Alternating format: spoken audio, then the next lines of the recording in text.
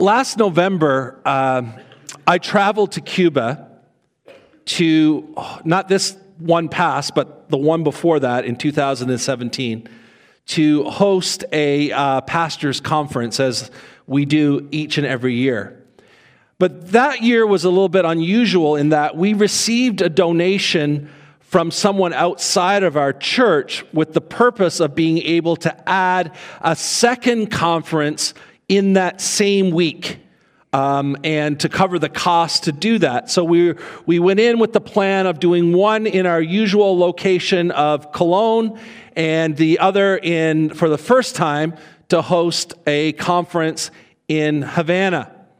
And as I was wrapping up the final session of the first ever Havana conference, I was talking about those who were in attendance about the attitudes that we sometimes express in prayer.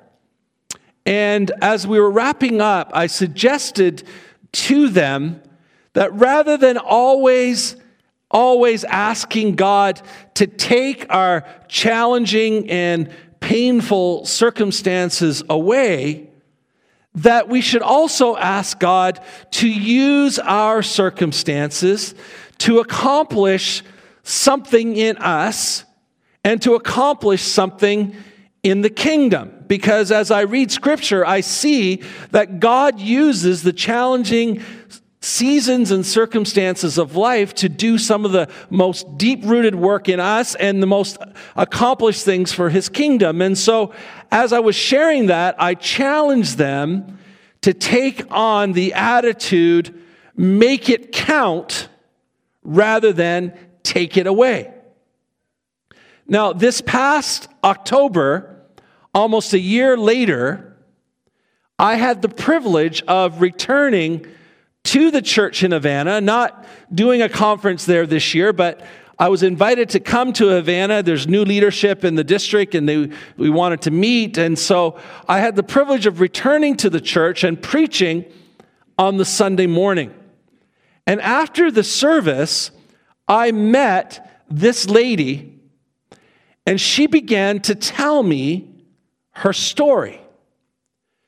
She's a member of the Havana congregation, and she was present the year previously when I was wrapping up my final message. She was helping out at the conference, serving the pastors, their families, making sure everything was running smoothly. She was in the sanctuary when I was finishing my final session. And so shortly after the conference was over, she was working at the church when a group of people arrived to deliver devastating news to her. When Cuba was settled by the Spanish, they brought with them slaves from Africa to harvest the sugarcane. And many of these slaves brought with them their religious practices.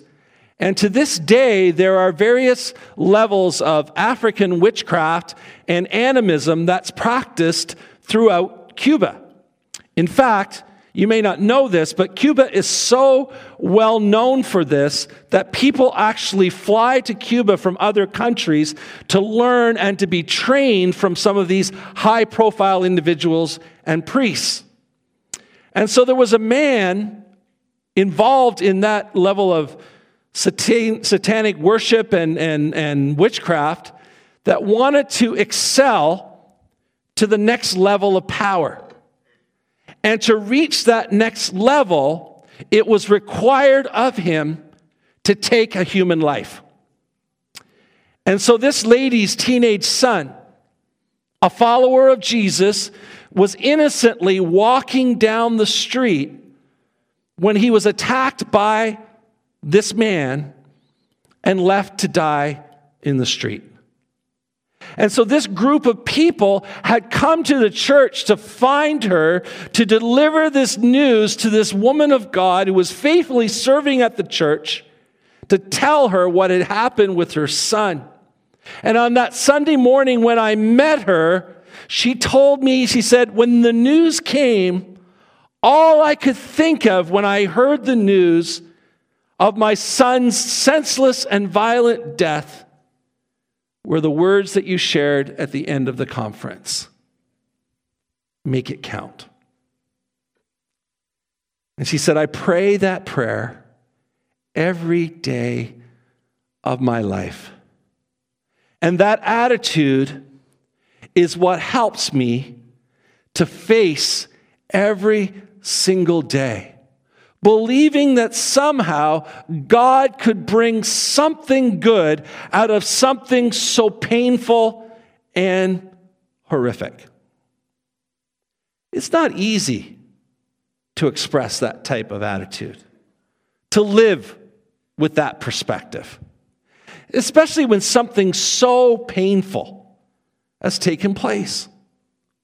Now, as we look at the letter to the Philippians, we see that the Apostle Paul not only lived this very perspective himself, but he's attempting to model it for the congregation in Philippi. And so today we're going to begin a series entitled Make It Count, based on Paul's writing here in this letter. Now, if we go back a little bit to the book of Acts in chapter 16, we see there's a record of a story of Paul and his entourage, those other leaders that were with him. Paul having a vision in the night of a man from Macedonia asking him to come and to preach the gospel. And so Paul, consulting with his team, sharing his dream, they believed that this was the leading of the Holy Spirit, and so they set sail, and they ended up in Philippi to preach. Of course, as we follow the book of Acts, we see that the first encounter was with a woman named Lydia, who was a businesswoman, and her household, who had met down by the river on the Sabbath, and Paul went there, and they accepted Jesus. Then they encountered a demonic slave girl in the street, and they set her free, and as a result of that, she joined their group, but as a result of that, they were put in prison. And then we see that in the night as they were praying, the Spirit of God and the messengers of God came, and the chains fell off, and the doors were open, and the jailer thought that they were gone and that his life was in danger, and he's about to take his own life when Paul says, no, stop, we're still here. And through that whole process, he and his family come to Jesus. And so now what you have is this little group of people who form the nucleus of a church in Philippi. And Paul and his team pastor them for a little while, and they become strong and healthy and a growing church. And so 10 years later, Paul is writing this letter to the Philippian church, 10 years after he planted it. And Paul is in prison in Rome at the time that he's writing this letter. And it's very likely that he is chained to a Roman soldier while he's writing this letter. Now, if we understand the culture of the day, we know that basic provisions were not usually given to those who were put in prison in Paul's time. And so those in prison relied on family and friends and the grace of even strangers to bring them what they needed. As we read the letter, we see that the Philippian church, the church that Paul had planted, sent him a gift. And we assume it was a substantial gift because they've sent a messenger to hand deliver it and give it to him. We're told the messenger's name is Epaphroditus. And he's sent not only to deliver the gift, but to also serve Paul in any way that's needed. And so Paul is writing this letter for a number of reasons, but one of the primary reasons is he wants to thank them, thank this little church that he planted 10 years before for their overwhelming kindness that they're showing to him while he's in this terrible scenario.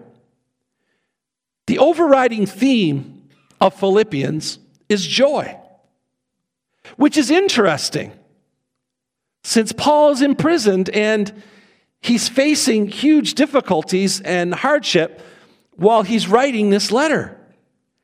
And he even makes it clear. He says, listen, when this is all over, when my trial ends, I'm either going to be set free or they're going to kill me. There's no middle ground here. It's going to be one or the other. But in the middle of knowing that, his faith is strong.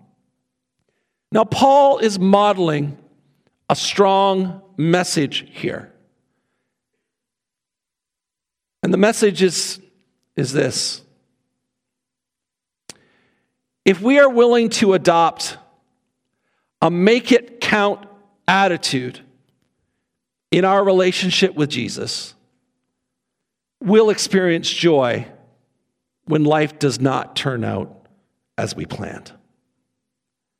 Because joy is not based on external circumstances. Joy is not based on emotions. Joy is rooted in having confidence in our relationship with Jesus Christ, believing that God can take the most painful seasons of our lives and bring something good out of them. So let's take a look at the first few verses this morning. Philippians 1, 3-11. Paul says, I thank my God in all my remembrance of you, always offering prayer with joy in my every prayer for you all, in view of your participation in the gospel from the first day on to now.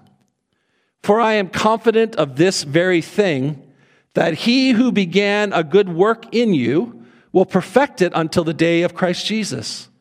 For it is only right for me to feel this way about you all, because I have you in my heart, since both in my imprisonment and in the defense and confirmation of the gospel, you all are partakers of grace with me.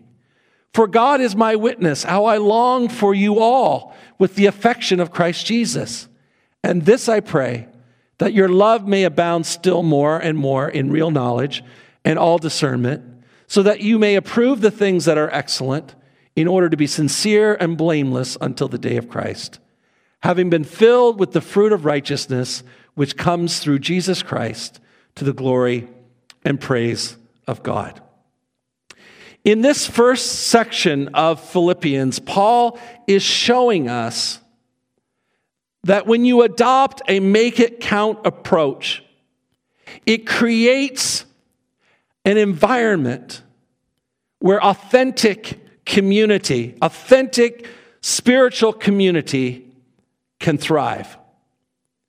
And there are three things that he does in light of his make it count attitude that creates this overwhelming sense of community, and I want us to consider them this morning. First, remember.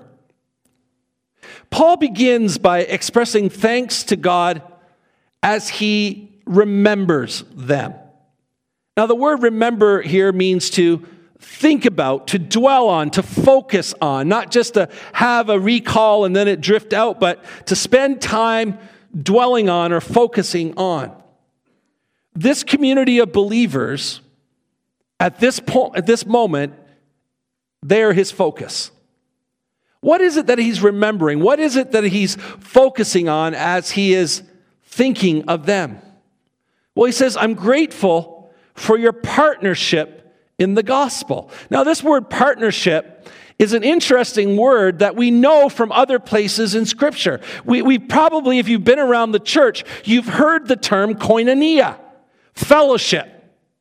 And so Paul is saying here, your partnership, your fellowship, your koinonia with me. It's the same word that Jesus used when he's walking along the Sea of Galilee and he invited the disciples to come and join with him to be a part of his mission. He's inviting them into koinonia. It's the same word that we see used in the book of Acts when we see in Acts chapter 2 where Luke gives us a summary of how amazing this church is because of how the Spirit of God is working amongst them. And he talks about this incredible fellowship because they're looking after each other in such an incredible way that nobody is without anything, that one is willing to give up what they have to help the other, to support one another, to come alongside. And so what Paul is saying here is I'm remembering your koinonia. I'm remembering what we have in common. That we join together, we have that in common. Now, having something in common is not just saying, oh, well, you like that and I like that, so we have that in common. It's not about likes and dislikes and similarities. What Paul is referencing here, the truth of this word is a deep, unique relationship with one another that flows from a deep, unique relationship with Jesus. Our relationship with Jesus allows us to connect on a level that is unusual, and that's what he's talking about here. Their relationship with Jesus is the greatest thing that Paul and this congregation have in common. Their relationship with Jesus is what draws them to each other. Paul is in Rome. He's miles away. They are in Philippi. But their connection defies distance because they share a deep connection through the Holy Spirit. Remembering others, focusing on others, means putting others above oneself. And so here's Paul. He's imprisoned. He's potentially facing death. Things are not looking good. It would be normal for him to feel sorry for himself. It would be normal for him to make himself the center of attention, to make himself the priority, to think about his own situation and his own problems and to pray for himself. But instead, he chose to focus on them. He says, I'm thinking back from the first day until now. I remember Lydia and the slave girl and the jailer. He's reflecting on what they've grown to become. And as he does, he's filled with joy. Paul demonstrates here that focusing on others means choosing to celebrate the good in others. The Philippian believers were not perfect. They didn't have it all together. They had issues. They had problems. In fact, later on in the series, we're going to see that there are areas that Paul has to deal with. He has to confront. There's issues between members. It's not a perfect church. These are not perfect people. But when Paul remembered them, he chose to not let their flaws, their issues, their hang-ups dominate his focus. There were good things about them. And he chose to look at those things, to focus on those things. Focusing on others means seeing the potential of what they will be and can be in the future. Paul has tracked with them from the very beginning. He's seen what God has done in them and through them, and he's witnessed God changing their lives. But Paul looks beyond what he can see at this moment, and he knows that God will continue to work in their lives in the future. And so he refers to what God has done in them as a good work. He says, God's done a good work in you. That salvation that came to you in that moment of conversion, God did a good work. But he's reminding them, God didn't just leave you there. He's working in your lives today, and he's going to continue to work in your life in the future. Paul is stating that God initiated salvation in the first place. God continues to work in them now, and God will complete what he started. And their salvation will finally be complete, he says, on the day that Jesus returns.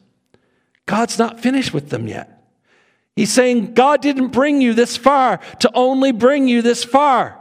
And so Paul chose to remember them. Paul chose to focus on them instead of being embroiled in his own circumstances. And in doing so, he is modeling for them and for us that a make-it-count approach to faith creates authentic community amongst believers where others are elevated above ourselves. Now, there's a connection between believers in a church community that's difficult to communicate, sometimes difficult to understand or even explain. When it's lived out, the way Jesus intends it to be lived out. When a group of people come together because of their faith in Jesus, and they unite together in his cause, and they are empowered by his Spirit, the community that results from that is powerful. Now, that community, like ours, may have varying ages. It may have varying cultures. It may have different genders. It may have varying social, economic status represented here. We come from different backgrounds. We hold different education levels. And we all have different preferences. Yet when we come together, these things don't divide us. Our common faith in Jesus is greater than our differences. And he's the one that unites us as one. We all know that relationships break down when someone in the relationship chooses to focus on themselves over the other people they're in relationship with. We see that in families. We see it in marriages. We see it in friendships. We see it at work. We see it in the context of the church. Now, I'm not suggesting that we minimize our painful realities. I'm not suggesting that we deny the truth of our own personal circumstances. But what I am suggesting is this. Only when we are willing to choose, only when we are willing to consider others above ourselves, will we know true community in this church community. True community will result in a joy that is hard to explain as we celebrate one another, as we celebrate what God is doing in each person's life. Now, let's be honest. When we're around other people for any length of time, we quickly see their flaws, their issues. There's things that irritate us about them. Some people it takes all of 3 seconds. Others it might take a little while. But the truth is, human nature is such that our tendency is to focus on the things that annoy us, right? And the result is we lose sight of the good qualities. And so we need to see the good in others. We need to make an effort to celebrate the good things in other people's lives. God is not finished with us yet. He saved us. He's continuing to work in us. And someday when we are with him, he will finish the work. But until that time when Jesus returns, we are a work in progress. We have flaws. We are going to fail. We're going to experience setbacks. But God has not brought us this far to only bring us this far. God's not finished with us yet. And we need to begin to see each other not just as we are, but for what we will someday be, the potential that God has put in us.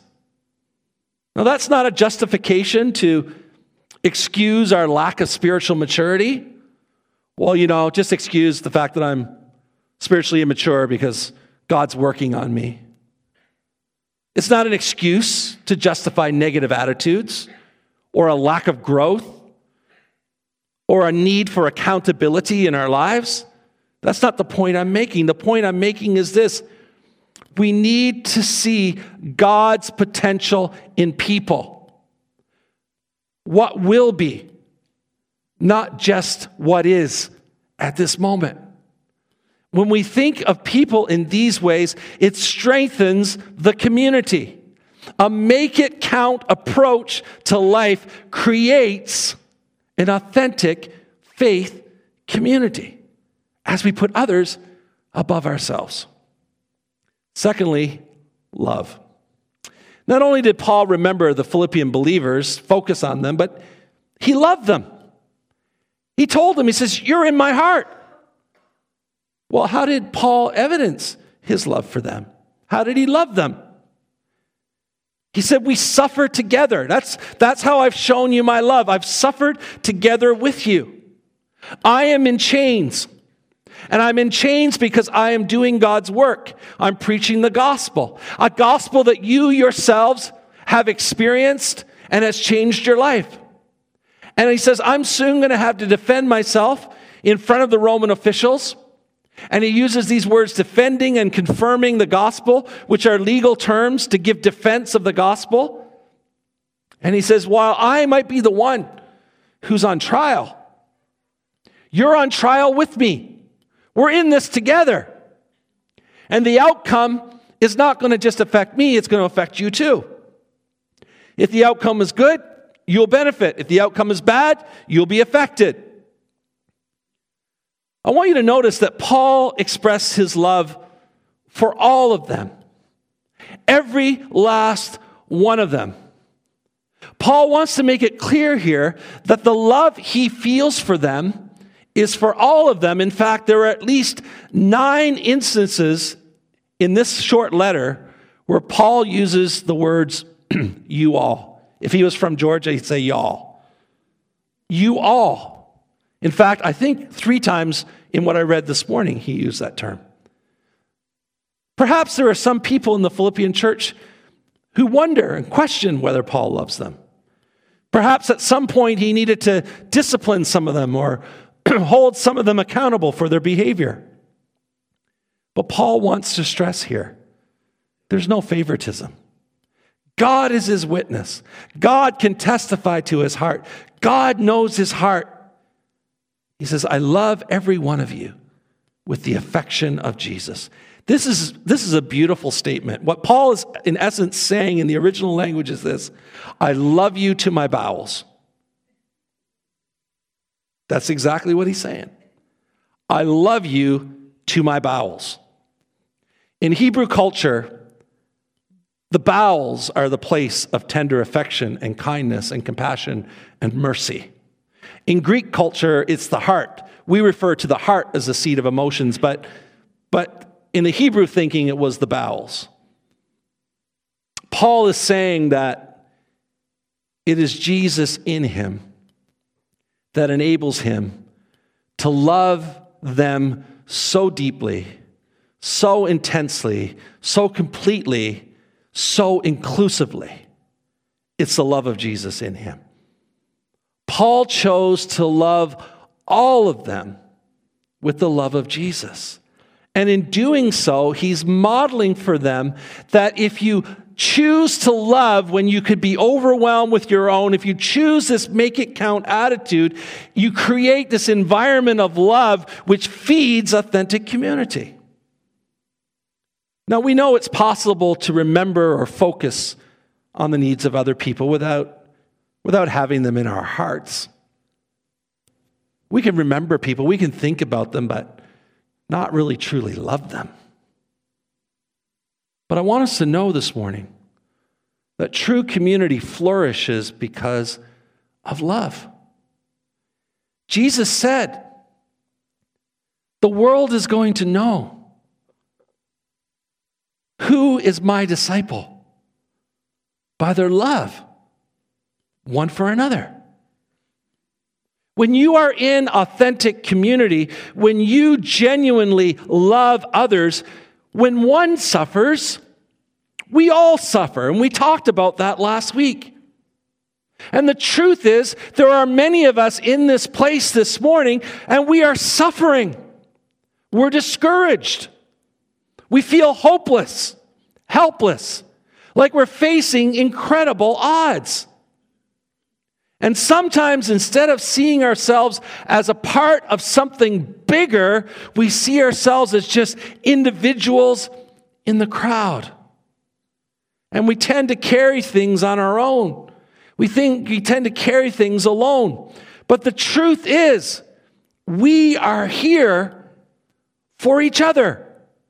We're not just individuals in a crowd. We are the body of Christ. And when one suffers, we all suffer. We can't take each other's place as much as we might want to and say, if I could trade places with you, I would. We can't take each other's place. But we can stand with one another. We can stand together. We can encourage one another. We can pray for one another. We can love one another. Now, it's easy to say, I love everybody. I've heard people say that. I just love everybody. I just think, yeah, you're full of it. When I say it, I don't mean like a swear word. Like just, stuff. But the truth is, some people are difficult to love. They're difficult to love. Love that, like Jesus calls us to, it's not something we can work up. It's not something we can will or put on. It's not something we can pretend. To love the way Jesus wants us to love is something that God has to do in us and through us by His Holy Spirit. We can't will it into action. We had to be willing to participate, but it's God that generates that kind of love in us by His Spirit. Because I got to tell you, I've met a lot of people in this life that outside of the Holy Spirit, they're not getting my love. You know what I'm saying? You're off the list. But then God prompts and says, right, that He loves them and He wants to love them through us. It's important to understand that Jesus channels His love through us. I could really get off on a tangent here, but I'm going to obey myself and not do it. But I just wish we could visibly see Jesus living in this culture in our day and time. Some of us would have some real issues with Jesus and His love. Real love is evidenced in a genuine concern for others, a willingness to forgive others, a desire to esteem and build others up, to help others. Everyone. Y'all. We can love everyone when we allow the love of God to flow through us. That's the only way we can do it. We can live a make-it-count life when we allow the love of Jesus to flow through us to others, despite what we might be experiencing ourselves. Finally, pray. Paul found joy in thinking of them and loving them, but also in praying for them. In true community, in genuine relationship, we not only think of others, we not only love others, but we pray for them. Paul knows that God's community thrives when members of the community are growing in spiritual maturity. And so for that reason, that's his primary prayer for those in the Philippian church. Prayer that they would, he's expressing a desire to see them grow and mature in their faith. Because that's the key to so many other things being unlocked in our lives. And so Paul prays that their love for one another will grow, may abound more and more, he says. It literally means it would exceed fixed measure. There's so many things that we set as the measure. This week I went in the grocery store. I use reusable bags because, I really believe that God gave us this earth as a gift, and it is our responsibility to take care of it. And so I try to use them, but once in a while, they get left in the wrong vehicle or they don't get put back. You know what I'm saying? And I had to buy the bags, right? And they inevitably ask you a question that no man can answer. They begin and they say, how many bags would you like? I looked at her and I thought, I have no idea. How about we bag them, count them after, and then charge me 5 cents a bag? But I don't know what I don't know how many bags it's going to take to exactly fit this many items. I don't know. I have no idea. And sometimes I'll just say, I need 10, but I only needed 7, and now I got 3 bags, 15 cents wasted. But then I graciously in an act of witnessing, pass them on to the person next to me. A fixed number. How do we know? Well, when it comes to love, sometimes, there's this limit, there's this ceiling. And Paul says, no. Exceed the fixed measure. Love at a level beyond what you can even imagine you can love. Wow. The Philippian believers are obviously they've already displayed a love for God and a love for others. But Paul recognizes that there is potential for them to love more than they have ever experienced to this point. He wants their love to increase to the point that it reaches its maximum capacity and then begins to overflow. Because love is never intended to be stored up. Love is never intended to reach its capacity and just pondered in our lives. Love is always intended to fill up and to overflow and to pour out. Now, Paul then connects love to knowledge and insight. The word knowledge here is a deeper understanding of your faith. He's saying that there's a connection between understanding and loving. The greater the understanding of who Jesus is, a greater of your understanding of what Jesus has done in your life, a greater understanding of what Jesus desires for us equals a greater outpouring of love.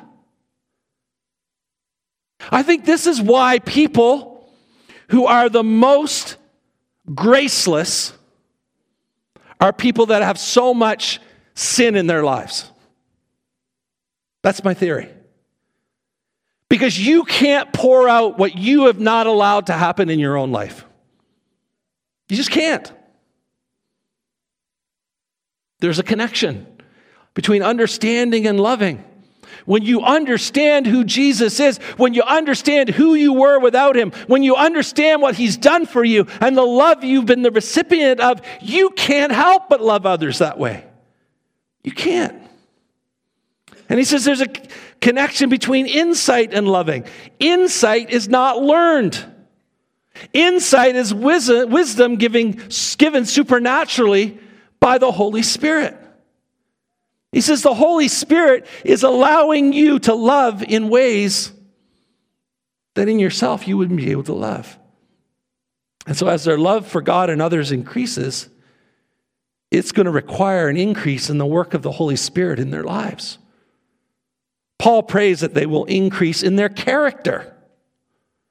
He's praying for them to grow in their love so they can, in result, increase in their character. And he sets this discernment between the context of the day of Christ. He's saying until the return of Christ, the second coming when Jesus comes back, because this is a time when every believer will stand before God and give account of their lives. And so he is linking the accountability of our character to that moment that Jesus comes back, because Paul is suggesting here that the reality of one day we are going to be accountable before God for one's own life. And the thought of that, the very thought of that someday we will stand before him, Paul says that should have a purifying effect on your life. And so Paul is praying for that. Paul wants them to grow in God so they can learn to make the best choices possible. He wants them to be the best people of God they can possibly be, pure and blameless. This word he uses for pure means to expose a garment, to hold it up to the sun, because only when you hold it up to the sun will the stains be revealed. The word pure means when it's held up to the sun, there is no stain. It is clean. It means honesty. It means integrity. Being pure means there's nothing concealed that is not honoring to God. The word blameless comes from the root causing someone to stumble by putting something in their way. He says, not only do I want you to be pure, but I don't want there to be anything in your life that's not pure, that's concealed, because when these things are exposed, and they will eventually be exposed, when they're exposed, they negatively affect those who are around you, and it causes them to stumble. And Paul says you need to be considerate of that. And so Paul's praying that there would be nothing in their lives. And he prays that they will produce fruit. The image here is of an orchard whose trees are weighted down with good fruit, ready for harvest. Fruit is evidence of a life in the tree. The fruit of righteousness is the evidence of the Holy Spirit truly at work in our lives. A transformed life, a life that is growing, produces evidence that God is at work in us. And so Paul chose to pray for them, that their love for others would grow to the point of overflowing, that they would increase in the character of Jesus, and they would produce fruit with their lives as the Holy Spirit worked in them. Folks, in authentic community, we not only think of others, we not only love others, but we pray for others. We need to be praying for our church community, that our love for each other and our love for the community around us outside these doors would grow. That it would increase so much that we can't contain it. I want people to say, I visited Evangel on Sunday. I don't want that to be my church because they just love too much. That's my goal. That's my dream. That it would increase so much we can't contain it and flow over to the lives around us. You know, sadly, a lot of church leadership conversations these days are focused around where do we put the barriers and the boundaries to keep our love from going too far. Not sure it's possible that our love can go too far. We need to pray for a deeper understanding of our faith. Praying that the Holy Spirit will open our minds, helping us understand the truth of God's Word. And we need to pray not only for the Holy Spirit to lead our lives and to give us insight when we need direction and words to say, but we need to pray for the Holy Spirit to open our arms to a hurting world, to a broken world, and embrace them with the overwhelming love of Jesus. Growing love will impact our faith community and those who are not even a part of our faith community if we allow the love of God to just pour out of us. We need to pray for the Holy Spirit to give us discernment so that we are making the right choices, praying for one another that we will make the right choices. And we need to pray for each other in this way because there are always some, hear me, there are always some, no matter how big or small the church is, there are always some that we love that are among us that are living with things concealed. Trust me, they are. Things that will hurt them eventually. Things that will hurt others eventually. Because no one sins alone. Those closest to us are impacted by our sin. They are caused to stumble by our sin. And so Paul's encouraging us here, pray for one another, that we don't stumble and fall. Paul says the fruit of righteousness comes through Jesus. Well, this is important because it's common for us to try and produce the evidence of fruit in our lives. Oh, I'm just trying to produce that fruit. If I just say the right things, if I do the right things, if I dress the right way, if I go to the right things, it'll appear like that's the fruit. Folks, only the Holy Spirit can produce fruit. There's a danger in being a believer, and the danger is to default to activity-associated Christianity and to try and demonstrate our spirituality through that instead of letting the fruit of our spirituality flow from the work of the Holy Spirit in our lives. We can easily switch our emphasis from who God is creating us to be to what it is that we are doing, and we associate it with spiritual fruit. What we should do should flow out from who we are, what the Holy Spirit is doing in us. Only when the Holy Spirit is producing fruit in our lives will we be able to live a make it count life. I'm going to invite our worship team to come back.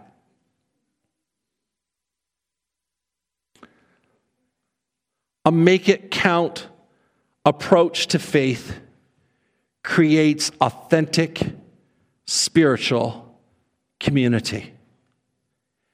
An authentic community thrives when we consider others above ourselves, when we love with the love of Jesus and we pray for one another. And if we're willing to adopt a make it count attitude in our relationship with Jesus, we'll experience joy when life doesn't turn out as we planned. You know, the interesting thing about church dynamic is sometimes God by His Spirit leads us to do something, and it's so powerful and exciting that we want to make that happen all over again. Last Sunday was a powerful morning here.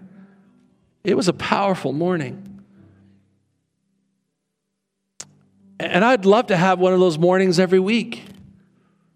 But I learned a long time ago in ministry, you could never come back the following week trying to make what happened the week before happen again. It's not how it works. Now, some of you said we should do this every week, or some said we should do it once a month. You can't schedule this stuff. But let me tell you what I've been preaching to you for 14 years now almost. This altar is always a place where you can come and stand with as many people as you want and wait on God and pray for each other. I've been almost begging for that. So I'm not going to schedule it. But it's open anytime. And this morning I'm going to invite our prayer team to come, and I'm going to invite you now to stand with us. And for those of you who are here this morning and you want prayer, I'm going to invite you to come. And for those of you who just want to come and stand here for a while and seek God and maybe pray for each other, come and do it. It's available, but I'm not going to schedule it. I'm not going to plan for it on certain weeks of certain months. Just as God leads you in that, if that's what you desire this morning and you want to do, you could do it. Because God wants to meet us every time we meet. And it's not always the same, but sometimes it is. So just allow God to minister to your heart this morning. Our prayer team is going to come, and if you're here today and you want us to pray with you, it'd be our honor to pray with you this morning. We want to encourage you. We want to pray for you. We want to continue to build an authentic community of faith here where we can put others above ourselves, where we can love each other beyond measure, where we can pray for each other. That's what we want to be. That's who we are. And we want to continue to feed into that this morning. So as Tyler and the team leads us, if you'd like to be prayed for this morning specifically, would you come? If you want to just come and wait and hang out, you can do that too.